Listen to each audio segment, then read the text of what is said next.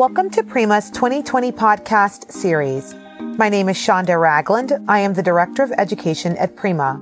On this Prima podcast, Erica Moncayo will discuss guidance for developing your safety program. Erica is the Senior Risk and Safety Consultant for New Mexico Mutual. We will also be joined by Prima's Education Coordinator, Taquan Gilbert. Taquan will moderate the discussion. Enjoy the podcast. Thank you for joining us today, Erica. Hello, Taquan. How are you? Not bad, not bad. So for the first question, what exactly is a safety program? So the definition of a safety program is it's a health and safety program which contains the health and safety elements of an organization, which are objectives that make it possible for a company to achieve its goal in the protection of its workers at a workplace. So for instance, a safety program is the who, what, and where of an organization. Essentially, what is the organization going to do? So it outlines what the company or organization will do to comply with OSHA standards. Who must have a safety program? Dependent on the activity of what employees are doing. So if a manufacturing organization is manufacturing chemicals or manufacturing a piece of equipment, they must have a safety program. So general industry, construction, agriculture. Agriculture, though, is kind of tricky because it's dependent on how many employees they have. But let's go back to what is a safety program. A safety program, for instance, is a hazardous communication program. Hazardous communication program that aligns with GHS, Global Harmonized System. What OSHA says is one employee, one chemical, an employer must have a hazardous communication program. What is a hazardous communication program? It is a program that outlines the hazards associated with chemicals.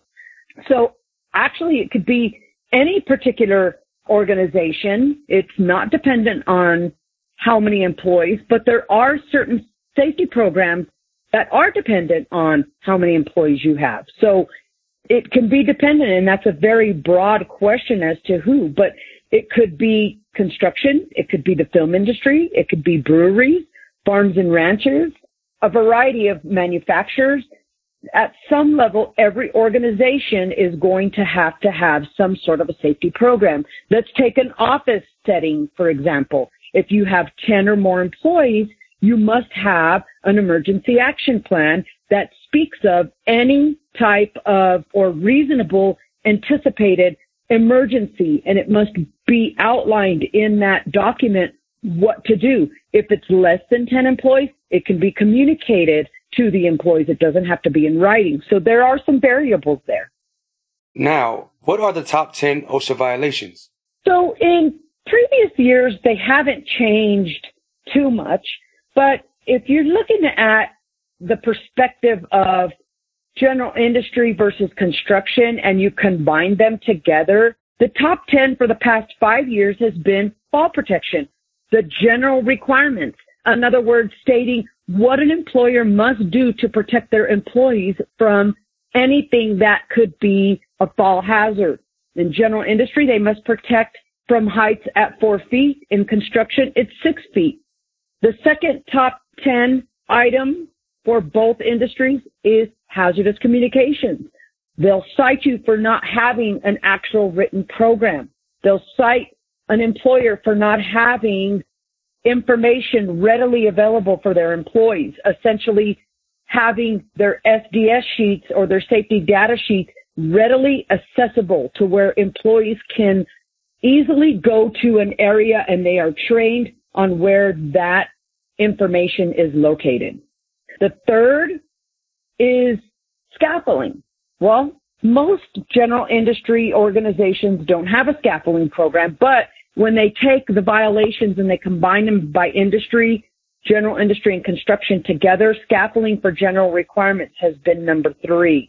Number 4, control of hazardous energy, meaning lockout, tagout, making sure that an employee is properly trained, not just on what the hazard is, but you can have the actual individual who would be authorized to work on a lockout, tagout, and then you may have those that need to be trained just as an affected employee. So authorized would be somebody who's doing the servicing and maintaining and repairing of a piece of equipment. And the affected employee would be somebody who would just be utilizing that equipment, but not maintaining it. Number 5, respiratory protection. One of the things that they will cite on is not having an actual written document.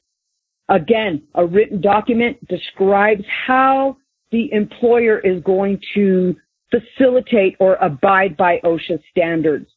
Part of that program for respiratory protection is medical surveillance, something that is always and typically missed. Annual fit testing, training. Employees must be trained on how to select and properly don and doff their equipment. So how to put on, how to take off, how to store, how to maintain, what's the useful life of the respirator. Something that we're hearing quite often today. And OSHA, as of recent, because of the COVID-19, has made some adjustments to the respiratory protection program, but it is extremely strenuous. Ladders is number 6.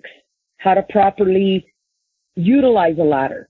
If it's an extension ladder, making sure they understand about setting up the ladder 3 feet above the landing, meaning that the rungs must extend 3 feet above either the parapet or whatever landing that might be. Powered industrial trucks. Most people know them as forklifts. Probably most of the items that have been cited under that standard is proper training, making sure that the employer understands that they must retrain every 3 years, understanding who can train. A lot of the times there's a misconception that, well, I'm not a certified trainer, so I can't train. OSHA says that you have to be competent. What does that mean? That the individual has the knowledge, the experience, that they are training only based on that particular vehicle or powered industrial truck or forklift that they're actually utilizing. And then number 8, training requirements for fall protection. Number 9, machine guarding. General requirements. What does that mean? It means that all items that could have a point of operation must have a machine guard on it, which works really closely with controlling of hazardous energy, lockout, tagout. And then the last is personal protective equipment and life-saving equipment. You must have a written program. You must do a hazard assessment. A lot of employers look at the hierarchy of controls and always tend to get that pyramid backwards and provide personal protective equipment as the first line of defense, when all reality it should be the last line of defense. Most importantly, eye and face protection. So taking the immediate workspace and identifying all the hazards that exist and identifying whether or not they can implement an engineering control or an administrative control before they actually give personal protective equipment. So with that being said, what is OSHA? So OSHA was enacted in 1971. The OSHA covers most private sector employers as well as their workers. It is the division of the Department of Labor, so it's overseen by the United States Department of Labor. OSHA is the acronym for the Occupational Safety and Health Administration. It is enacted for all 50 states, and President Nixon signed it into law on December 29th of 1970. So OSHA's mission is to assure safe and healthful working conditions for all working men and women by setting and enforcing standards and by providing training, outreach, education, and assistance.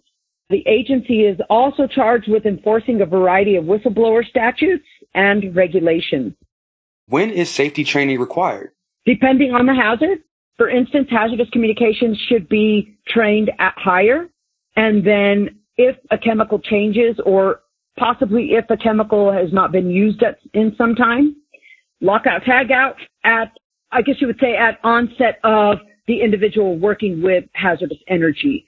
Bloodborne pathogens, first aid, those kind of training should be done at higher and then every 2 years, possibly every year, depending on the hazard, depending on the actual program. Not every organization is going to have the same exposure. So at a minimum, at hire. For instance, powered industrial trucks or forklifts, as most people know, you train them at hire or at the onset of that particular task, and then every 3 years. We have reached the end of our podcast. Thanks to our speaker and all of our listeners. Please visit the Prima website to hear other Prima podcasts, view upcoming Prima webinars, read Prima blogs, and learn about other Prima educational resources. Be sure to check us out on Facebook, LinkedIn, Twitter, and our very own Prima Talk. Have an amazing day.